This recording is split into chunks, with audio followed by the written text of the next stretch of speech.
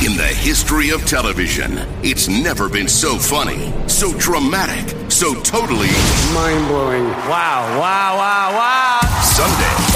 Television's greatest night is the biggest live event of the year. 1, 2, 1, 2, 3. Watch the best of the best face off. And the Emmy goes to... Jimmy Kimmel hosts the Emmys. You don't watch, we're not friends anymore. Live Sunday, 7 Eastern, 4 Pacific on ABC. Hello, friend, and thank you for joining us here at the AfterBuzz TV Mr. Robot After Show. We're going to talk about Darlene, Cisco, the Teabagger, whose name is Vincent, Elliot, Mr. Robot, Joanna, is Tyrell dead or alive? All of that is and more. It's here. It's next. You're tuning into the destination for TV superfan discussion, AfterBuzz TV. And now, let the buzz begin. Oh, yeah. Just get in nice and low. My heart is still beating incredibly fast since last night because of this damn song by Daft Punk, which is awesome. And this episode. Yes. It's a good combination. Are you kidding me? The last 10 minutes, best 10 minutes I've seen in... The last hour of the episode. I was in my screen like, ah! How about the last season and a half? Yeah, I know, right? This show, you guys. Yes. Thank you so much for joining me. I'm Steve Kaufman. You can find me on Twitter at Steve Kaufman. That is Kaufmann. We are here to talk about Season 2, Episode 10. And there will be 2 more. Only 2 more. They extended it a week as well. Yes, The almost penultimate episode. The pre-penultimate, the penultimate to the penultimate episode. Good job. Word of the day. Penultimate, yes. I'm going to be joining you in the chat room, as always, but I'm not alone. Hey, guys. Welcome. I'm Ashley. You can find me on Twitter, Instagram, Ashley_Chapman. I'm so excited to talk about this episode, so let's get into it. Yeah. You know, I'm not excited. Not at all.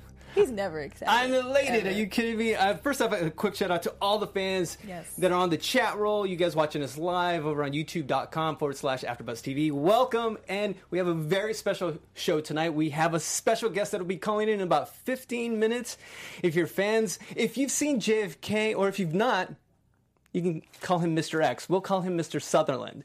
We have Jeremy Holm coming up on the line in the first few minutes. But first, let's talk about the show, what we just saw. Yes. Oh, this... so good. Incredible. Yeah, this is, and I know we probably say this every single week, but this was one of my favorite episodes. Just ominous, a lot of great information, but then not enough information, more questions, and just, I love the cliffhangers at the end that just sort of leave you on your seat. Like, wait, no, this can't be the end. I'm always looking at my clock like, it's 5 minutes left. What's going to happen? What's going on? You're totally bringing up a perfect point to this. Just how the plot's moving. We're moving forward. I think the first few episodes, a lot of people are complaining, and I'm not one of them. I actually love the character-driven the first half of the season where we were diving deep inside of Elliot's psyche, and people are saying, well, the episodes are so long, and I think we needed this. I think the payoff for this is going to be in season 3, 4, possibly 5. You know, I think this is the meat and potatoes. Well, yeah, and the whole point is the string along. Like, if we're all happily being strung along, they're doing their job. Because they're revealing enough, we're living in these characters, it's not too plotty, it's not too anything. It's just right, this show. Just right. I actually wish, for me, I like the longer episodes. That's just me. Because last night's was the shortest episode of the season, but it was tight. But I like that from go, this show... And that includes the USA Network giving them however much they need. Like, this show feels like an HBO show or a Netflix show in the sense that they had a really good creator and said, go create. Mm-hmm. Do you need a 90s Bud Light commercial? Got you. You need 65 minutes? Yes. I think we can get a sponsor. Right. I think we can get a sponsor that can supplement you so you don't have to worry about how long you're running. And that's so helpful for a show. To see a show like this on basic cable. Yes. Like, other than Breaking Bad, like, there are a few examples of just, like, somebody getting such free reign. Yeah. But then doing a really good job at it, too. You know, you can get free reign, but for you to have it, like you guys have been saying, so tight. A lot of people in the chat agreed. They thought this was a great episode. It was well-paced.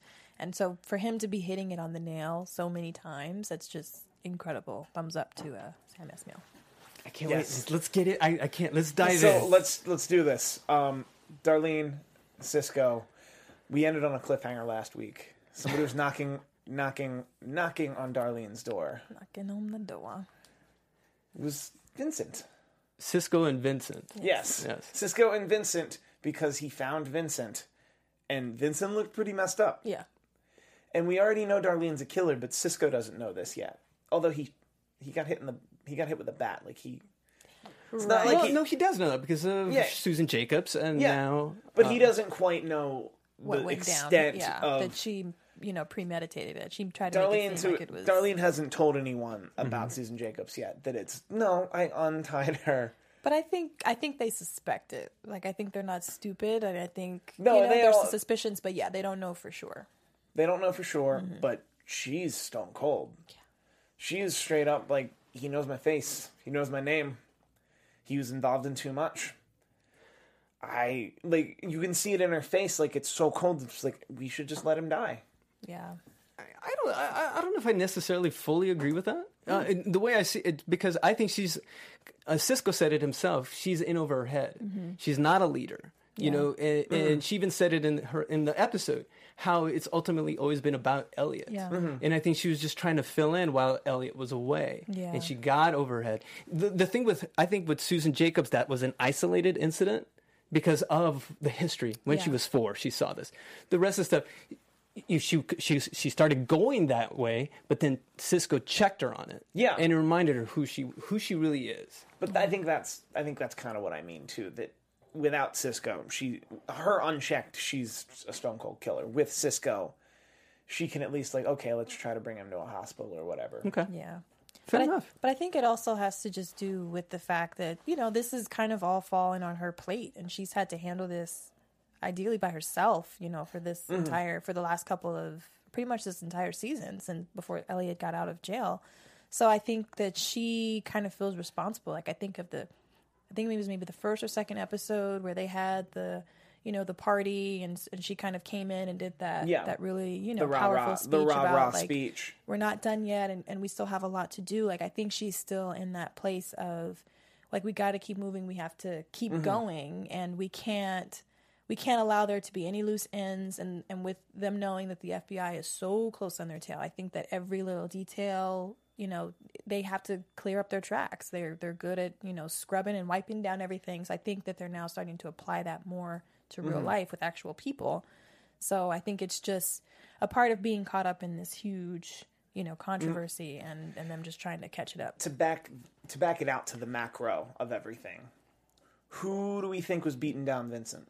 That was my question. That's my biggest question. Do we think they're the same? And do we think they're the same people that killed Romero?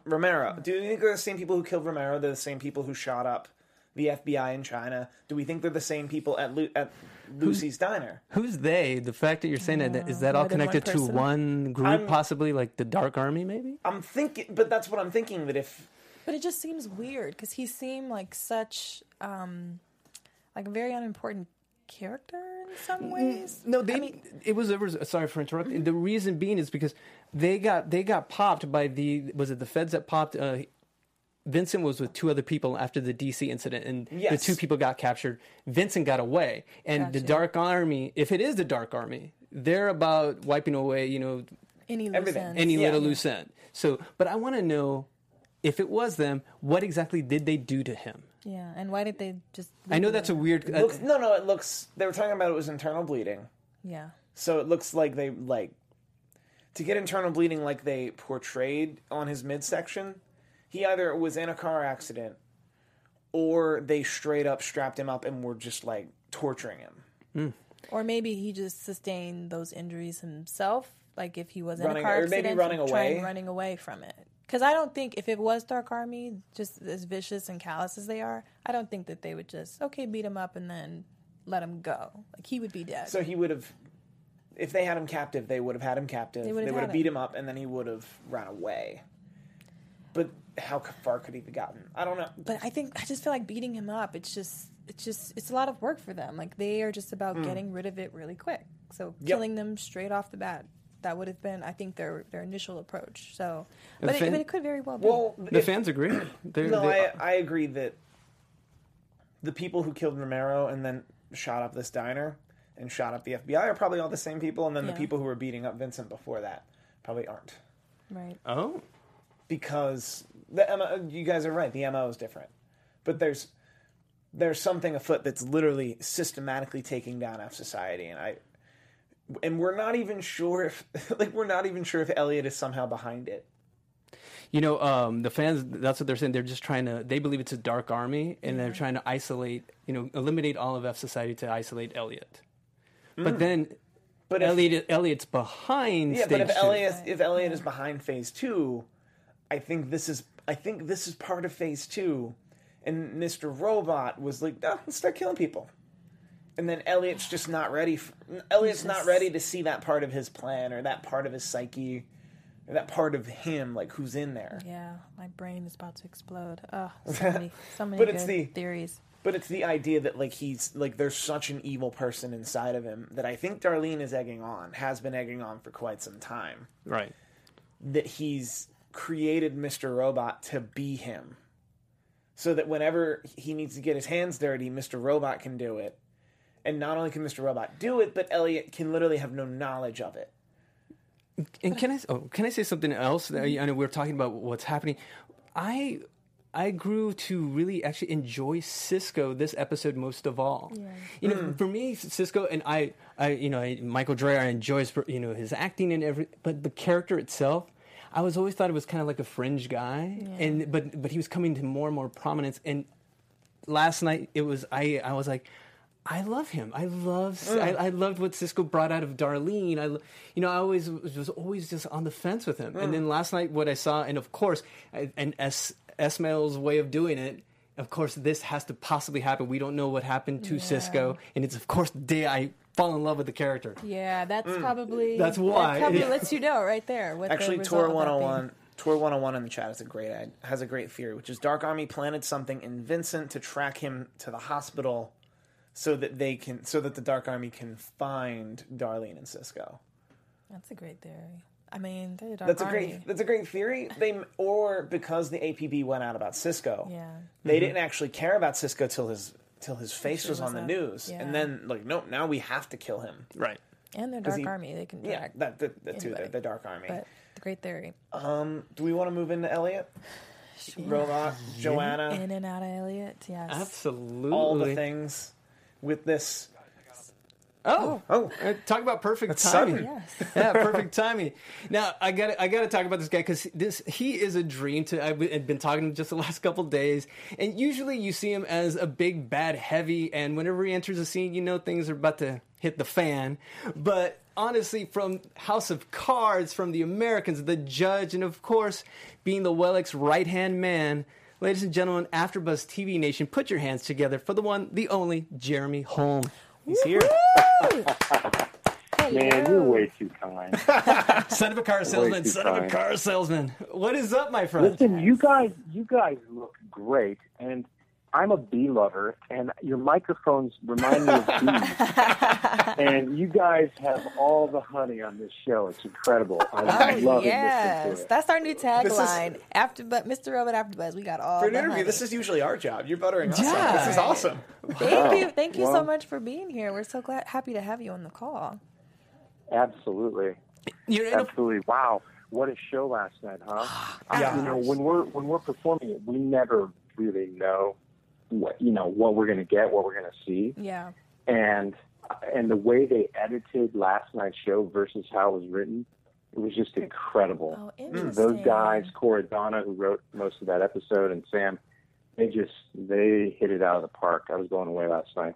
Is it different? Like you said, you just brought up that Cora Donna, he was the writer on the episode this week. Is there a big difference? I'm sure the whole season's been fantastic, but with having Cora step in, is that the first episode he's written? I know he's been involved the whole time, and his primary task is to make sure that all of the hacking sequences are plausible, probable, and that the coding looks right. So he's there 18 hours a day, every day. He makes sure all the code that you see on the screens looks right, he researches the hacks and he makes sure that they're actually, plausible hacks. But then also he got to, write this episode and he was amazing. The day I shot the scene that you see in Elliot's apartment, the script supervisor called me and said, "Hey, I'm so sorry, I forgot this page of dialogue that you have." And in the episode, you don't really hear the dialogue because you see that strange camera angle pan out and away. But because the writing was so good, it just all like sunk in my adult brain, pretty easily. It was amazing. Wow, and I've heard about it. I don't know if I read about that. The fact that you only get to see do you get to see everything that's going on the show, or are you just reading your parts? Well, Sam's pretty clever. So what he does is the whole season is written, all 10. Well, it was 10 episodes, and the cast gets together and most shows don't do this. We read all 10 episodes. But what Sam does is he puts in some dummy episodes, and then he rewrites them. So even the cast members don't really know what's going on. You sly little devil. So you're watching it with us, basically. Yeah. Have you ever spotted a dummy episode, or are they really good or his dummy episodes really good? They're so good you can't tell, and sometimes maybe he just changes his mind or goes in a different direction. Yeah. But usually, when you see the actual episode, you have the aha moment. Oh, of course! And he just wants to keep it a secret, and he's really good at it. Well, let's backtrack a little bit as well. How it came to be. I mean, I made that joke about you over on Twitter about the guinea pigs on House of Cards and all this. You've always been known to be kind of a heavy, but how did you come into this role of Mr. Sutherland or Mr. X if you haven't watched JFK? Well, Sam is a fan of House of Cards, and so when I auditioned for Mr. Sutherland, he looked at my audition tape, which was just one, small scene. And, apparently he liked it. And when I shot my first day, he said, "Don't worry, the part gets bigger." And, for me, it didn't need to get bigger. The pilot was so good. I was just, it's a blessing to be on such a timely and topical show. And the execution is certainly beyond my artistry. And, I just feel lucky to be on the show. Yeah. Well, you called us at the perfect time because we were actually dissecting. We were starting to get into your scene, the scene with Joanna, Elliot, Mr. Robot, and yourself. So, kind of like walking us through that, that moment. I know you can't give us really what's going on. Like my first question in a perfect world would be, so what job were you supposed to finish that day? But that's for another time. But no, absolutely no. But talk about like maybe that day of shooting. What did that entail? Well, here's a really interesting thing about how they shot the show. They cross-boarded. So, for instance, if you're seeing a scene in Elliot's house from episode 1 and then episode 3 and 5 and 6, all of those scenes might be shot on the same day. Oh, cool. So, Rami had to really have his game on because he might have 20 pages of dialogue all to be shot in one day. And the makeup people have to, change his cuts and his bruises for the different days. And the wardrobe people have to have him ready to go. So for me, it was actually pretty simple because I just, I don't have a huge part in the show. I show up, I do my scene. But working with Stephanie Corneliuson is such a trip because she speaks 5 languages. Yeah. She's a beautiful woman. She's fiercely intelligent, and she's hilarious. So, then you see her like shift into this cold, indescribable ice goddess. It was just incredible to watch that happen and, to be in the stream with her. Absolutely. I don't know if I answered your question. No, it was great. You covered it. No, absolutely. No, now I was going to ask you, now you're talking about, her preparation. What was yours? I mean, because we got to know a little bit about Mr. Sutherland, even though Elliot kind of tuned you out. How do you get ready for a role like this? Well, the key to him, in my view, is he has to have a backstory that's plausible, that makes sense for what he's doing. And it's pretty, I can't say too much about it because I don't want to give anything away. Sure, but sure. The economy of acting for him, you really have to think about it because he's like a predator. He has to be very careful. He can't give anything away. He has to be utterly efficient. And, he knows that his biggest nemesis could be Joanna, and yet he is utterly loyal to her and would probably take a bullet for her. Wow. Interesting. That's so true. It's fun. And we also, fans, we did ask for them to send some questions as well, for our Bring guests. them on. Definitely. Beware what you wish for. But with what's going on in the scene, now we should also break down what happened, with the meeting and being at Joanna and Tyrell's home and things like that. Steve, take it away. What did we gain anything new there with Elliot and the progression between? Well, we gained, as the audience, the fact that Elliot thinks, and Mr. Robot is telling him that Tyrell is dead. Yeah. Well, you definitely know that Joanna has something, that she knows some things that Elliot does not know. Mm-hmm. And I hope I'm not losing my job right now. No. You sign all these papers. No. And you get the feeling that Elliot is wondering what she knows. Okay. So she definitely knows something, but she's obviously trying to get her husband back, who obviously she'll kill for, and obviously he would kill for her. So the question is, when does she get him back, and how does she get him back, and what will Elliot do about it? It's a big, hopefully in a couple weeks we'll find out. And to be completely honest with you, I'm not so sure I even know. I love it. That question. I find it funny the way you have to choose your words quite wisely as talking anything to do with the show. I can see that. I can. Well, I think I told you earlier. Today's my anniversary, so I went out to dinner with my wife tonight, and normally I'd probably have 2 drinks, but I only had 1 drink. And I was telling her, I said, Smart I have to move. be careful tonight about what I say, because you guys are so seductive. It'd be pretty easy to. Yeah, we know how to. We're the He's honey. so good. Yeah. Come on. No, but we had a fan question. We did. Yeah, let's open it up to the fans, because I think this is a great opportunity. You have exclusive, one-on-one with Jeremy Holm, and ask him what it's like to be Mr. Sun, or whatever you want to ask him, because other projects as well. But what do we have on the chat? Do we have any? I had one for you. We had the one about the poker face. Arden Card. Yeah. Yes, that is the one, and that is from Arden Card. Arden Card, yes. This is Jeremy. How hard is it for you not to show emotion in the show? The poker face is serious and certainly hides your character's thoughts.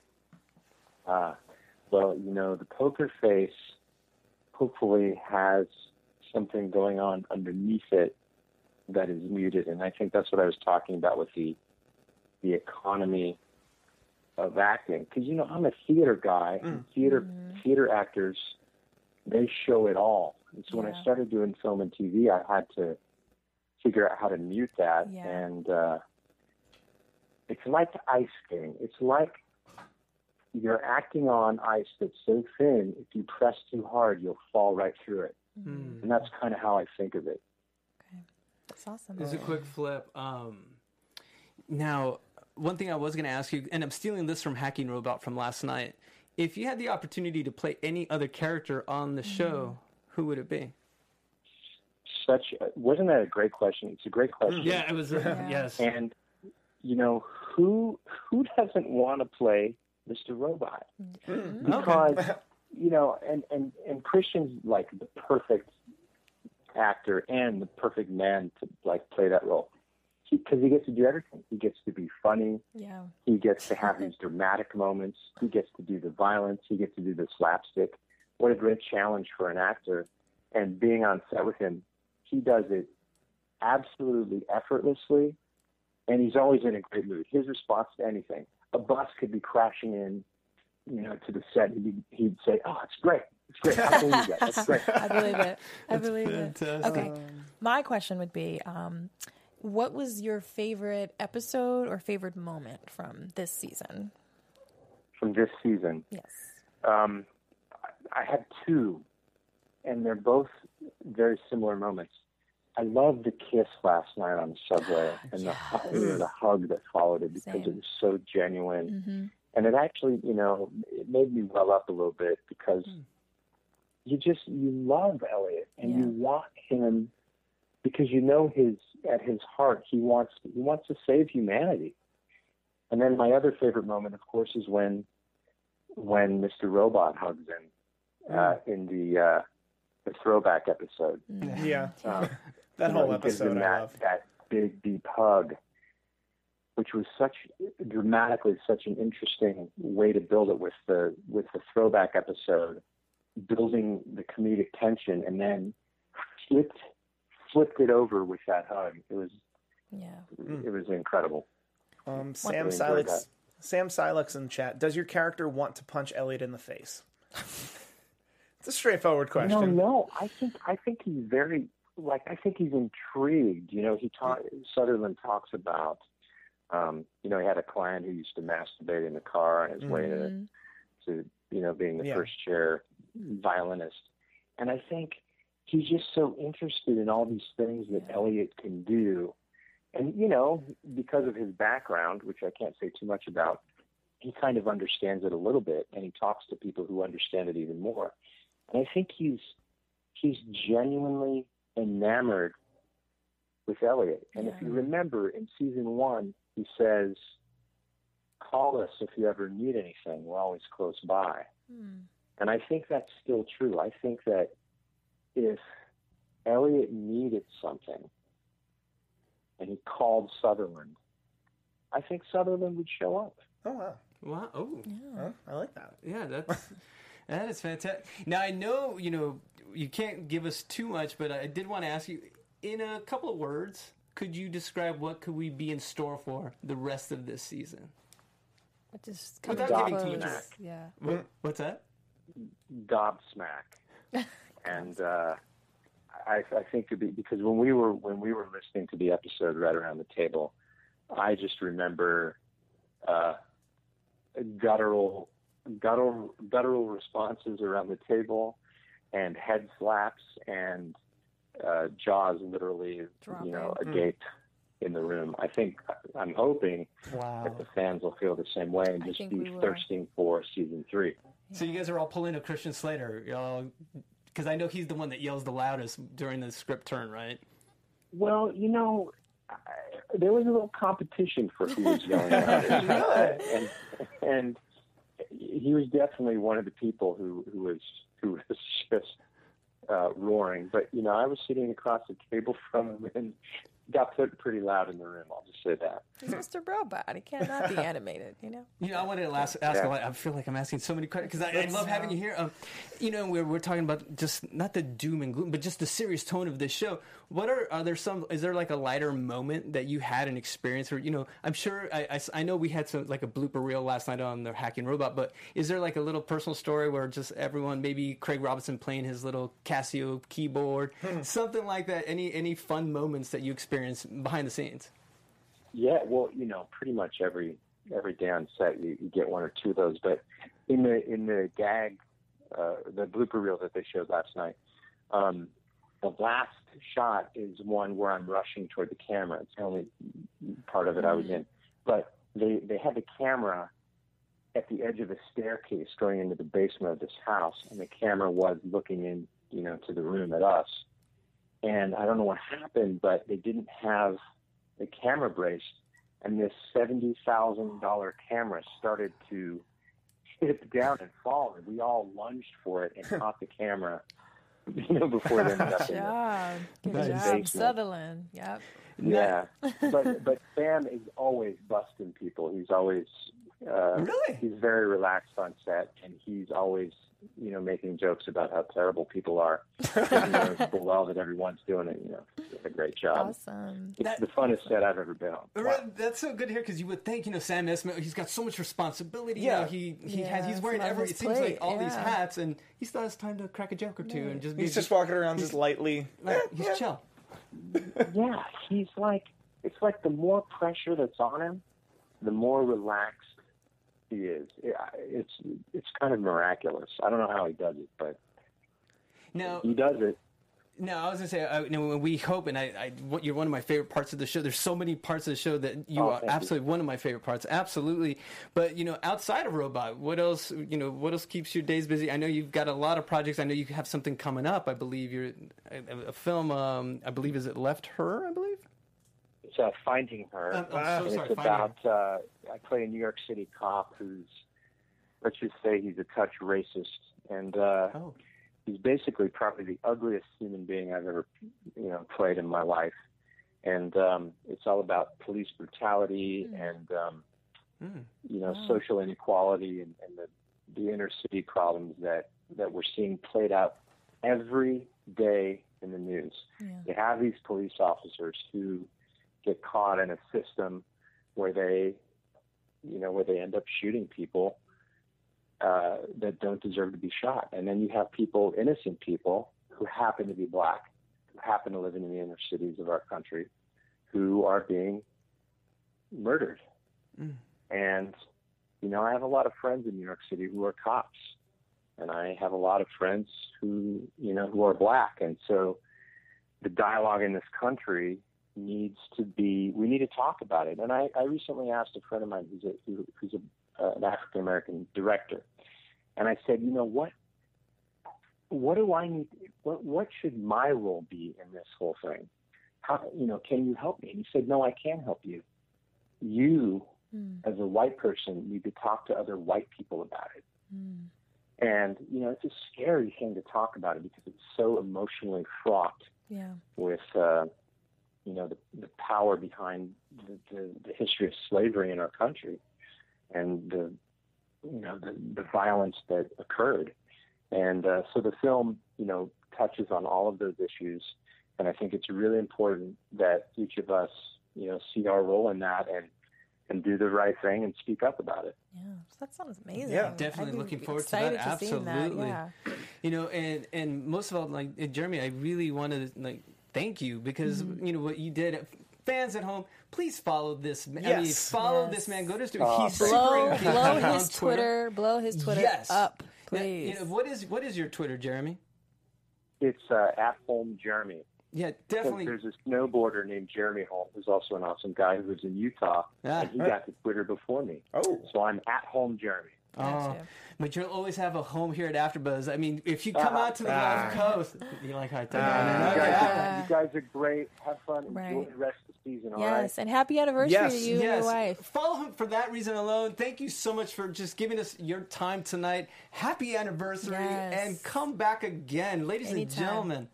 Jeremy Hall. Thank you so much. You guys have a great night. Thank you. Thank you so much. Wow. I told you he's like the most awesome guy ever. How do we follow up with that? It's I know it's like a hard act to follow, but we still do have a lot. We've got a lot of show to talk about. I feel like we covered. I just want to point out the Elliot Mr. Robot scene. Yeah. Where Elliot and Mr. Robot were both talking to Joanna, and so they're essentially standing next to each other. Correct. Loved everything about this. Yeah. Because we get a little more context and kind of sort of the rules of how this can work, at least from our perception, that they're both the same person sometimes. That they're both the same person and they're both capable of just interacting with another person.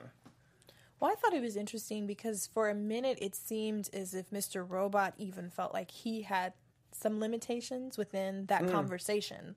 He seemed like, wait, are they looking specifically at me? Can I walk this way? Yeah. He seemed a little bit more on edge, as if they could actually see him as a separate person outside of Elliot. So I thought that was pretty interesting. That maybe I don't know, where they're trying to go with the season. I feel like we've been getting little nuggets of that, where they seem like they're starting to really split and become two Not just him, two people in Elliot's mind, but like actual two separate individual people. So, but I love the scene and how even he sort of seemed like he was treading on water a little bit with Mr. Sutherland and Joanna. But then Joanna gave him that phone. Yeah. Mr. Robot just pieced. Yeah. Right, especially when they go to Micro Center and the phone call. Mm-hmm. I think. Do we feel like Tyrell's dead and that Mr. Robot did it? I did an official, unofficial poll on Twitter this past week, and the verdict is. I believe it was more in favor of he being alive. Yeah, I think it'd be more interesting. But this is my concern, and it shouldn't be a concern because every time I've had a concern with the series, Sam Esmail has answered it and superseded what I was thinking. Because I mean, if he's dead, I mean, I think it'd be a huge letdown. We've waited all season for this. Yeah. But if he's alive, there better be some huge twist of explaining it. And somehow I don't know where I land on this. It's like some days I think he's dead. Some days I mostly think he's alive. But it's just that inner battle, and I think hopefully I share that with the fans. Yeah, same here. I think that they've been really pulling this out the whole season and trying to make it seem like he could possibly still be alive, and it might still be in connection with Phase 2. I mean, it's just so many possibilities there, but I think, like you guys said, it'd be more interesting if he was still alive. I want to take a break from talking about how great this show is to talk about how Emmy-worthy this show is. Yes. Because in the history of television, it's never been so funny, so dramatic, or so good. Think about the shows that are on this season. There's House of Cards, Modern Family, Downton Abbey, Game of Thrones, Blackish, Homeland, Better Call Saul, Veep, Transparent, Silicon Valley, Mr. Robot. I don't know if I've heard of that one. Is that I don't know. Unbreakable Kimmy Schmidt. I mean, we're really in the golden age of television right now. Yeah. The Americans, Transparent, Master of None. On Sunday, September 18th, television's greatest night is the biggest live event of the year. You can watch the show that celebrates great television, the Emmy Awards. There's no better night to watch the best of Face Off and see your favorite shows win. Plus, you can see what everyone's wearing on the red carpet, who looks as hot as they do in real life, as they do on their shows. So be there on one of the funniest men on television, Jimmy Kimmel, as he hosts the Emmy Awards live Sunday, September 18th, 7 p.m. Eastern, 4 p.m. Pacific on ABC. I can't wait. I really am. I want them to win. So if Matt Mr. Quayle, what he's done, the writing, Sam Esmail, Rami's performance. I ask this every time I talk about the Emmys. If Mr. Robot wins an Emmy, we get an AfterBuzz Emmy, right? That's right. That's the rule. That's specifically. That's in the clause. We share the after award of the award. Angela Elliott kissed. Yes. He brought up a great. Jeremy brought up a great moment, and there was so much more gravity in this because of what Elliot. I mean, Elliot's put his friends in peril, and the person he's put in peril the most, I think, is probably Angela. Mm-hmm. And the care for her, that kiss, is that their last first, and maybe could that have been their first kiss and also their last kiss? I don't know. I mean, I don't know. I'm just throwing that out there, but just the weight of that scene alone, the tension behind it, the fact that we had posters behind us that were saying the Phase 2 posters were like a little on the nose for this show. But they've been doing that for the last 2 weeks. They have been doing that a while, which means if you want to get literal, the literal translation of Phase 2 being behind both of them is that this is all part of Phase 2, which would mean the people that came and got Angela aren't the FBI, and that they're some branch of whatever's taken down all the loose ends.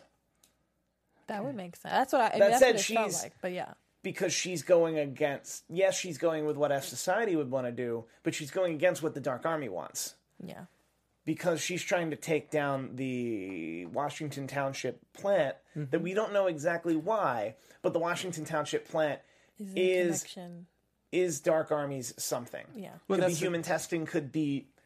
And I'm leaning towards that more and more given that scene. I hate to... I know we're pressed for time a little bit, but the scene between Colby and Price. Yes. Philip Price. Just the incredible monologue that he gave there, that Price, and that he wanted to be in the same level as God, and the fact that he wanted as God, as a man in his image. And I've been saying it all season... The Colton Mines, the Washington Township, all these have a thread together in the whole master plan of things. And God, I for such a those were what five? It was what a couple minutes that first opening scene. Oh, everything about that, and I like bringing back Colby, and then like I loved the honest a-hole that is Colby. Like he's that business professor that teaches like the intermediate level, like after the intro level where it's like, this is business. It's the guy who's like, listen, they're paying me to be here. I'm going to talk to you about some stuff. I don't really care. No curriculum, There's no curriculum. You show up, we talk about what's in the Wall Street Journal, we leave.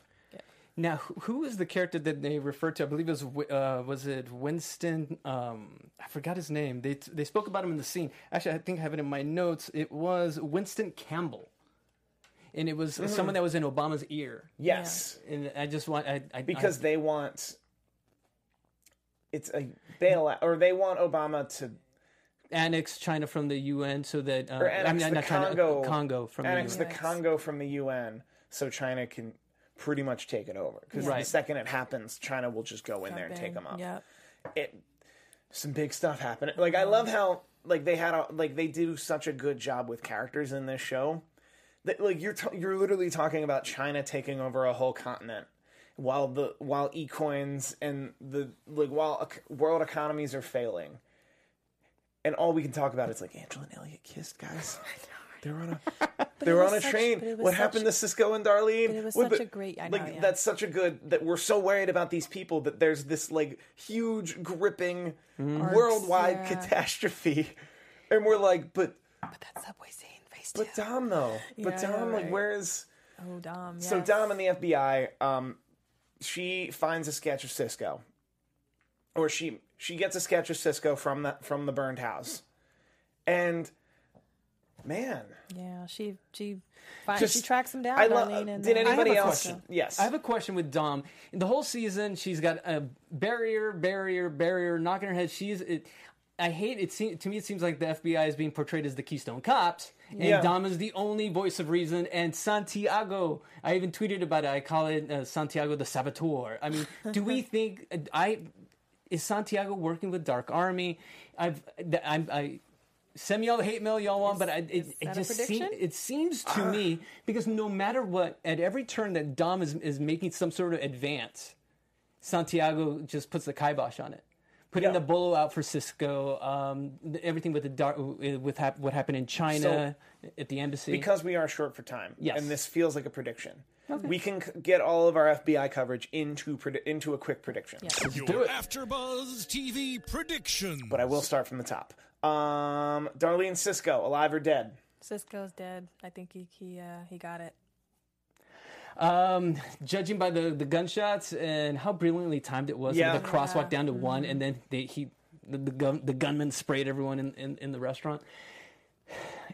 I think Cisco's done. Darlene is alive, unless they hit a ketchup bottle. I think Darlene's in the hospital. I think Cisco's dead. Yeah. I think Vincent is also he's going to die off screen in between episodes. Yeah. Like, I think this was all a big, let's tie up some loose ends. Elliot, is he in charge of these hits? Or Mr. Robot. I think is Mr. Robot in charge of these hits, and Elliot, who is also Mr. Robot, doesn't quite understand? Or could it be a third manifestation, a third personality? Maybe. That would... We don't have the time to get into that. And I will say this. I actually see that Angela's being shuttled off. I think there could be a tie-in with Dom and Angela, perhaps. Mm-hmm. Yeah. And because Dom is the only one that is doing the right things, I believe, and Angela's trying to. Yeah. And I think there might be a partnering, some sort of like maybe a witness protection. Because I was looking at the scene, I went frame by frame. I'm kind of a nerd, and they were shuttling Angela in next week's episode. It's this strange hallway that it looked like there were no faces on the pictures on the wall. It was like a 1970s home. It felt very like she's being shuttled off, and maybe some sort of somewhere she's being protected. So, moving along, do we think Angela is with the FBI or the Dark Army? Oh my God! Or I'm pleading the fifth. Miscellaneous. Maybe Price. I think she's with the FBI. Anyway, there were a lot of great theories in the chat I can't get into right now. The FBI stuff. Do we think... I'm going to stick to my prediction. I think Dom, after this specifically, is going to turn on the FBI and be like, you know what, F Society's actually doing stuff and it's all this big plot. I think she's going to figure that out because I think Santiago is in on whatever Phase 2 was. That'd be interesting. Yeah, I don't have a prediction for that. I'm just going to go ahead and stick with my Cisco one and keep it safe and also, watch I for think next time. There still might be credence to my time theory. Okay. Not quite the Berenstain theory, but I think I would not be surprised if White Rose was using all the chemicals and all these plants to literally mess with time. He's been working on it for 20 years right now. That, like, for 20 years, he's literally doing, like, radiology in an attempt to literally jump through universes or through time.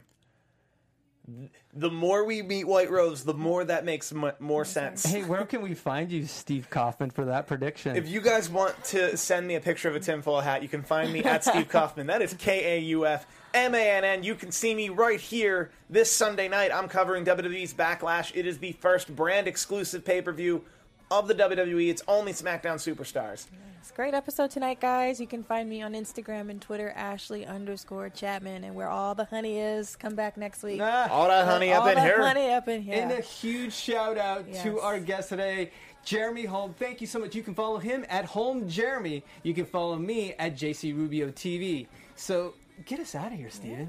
Yeah. Steve, come on. Goodbye, friend. From executive producers Maria Menounos, Kevin Undergaro, Phil Svitek, and the entire AfterBuzz TV staff, we would like to thank you for listening to the AfterBuzz TV network. To watch or listen to other after shows and post comments or questions, be sure to visit AfterBuzzTV.com. I'm Sir Richard Wentworth, and this has been a presentation of AfterBuzz TV. Buzz you later. The views expressed herein are those of the host only and do not necessarily reflect the views of AfterBuzz TV or its owners or principals.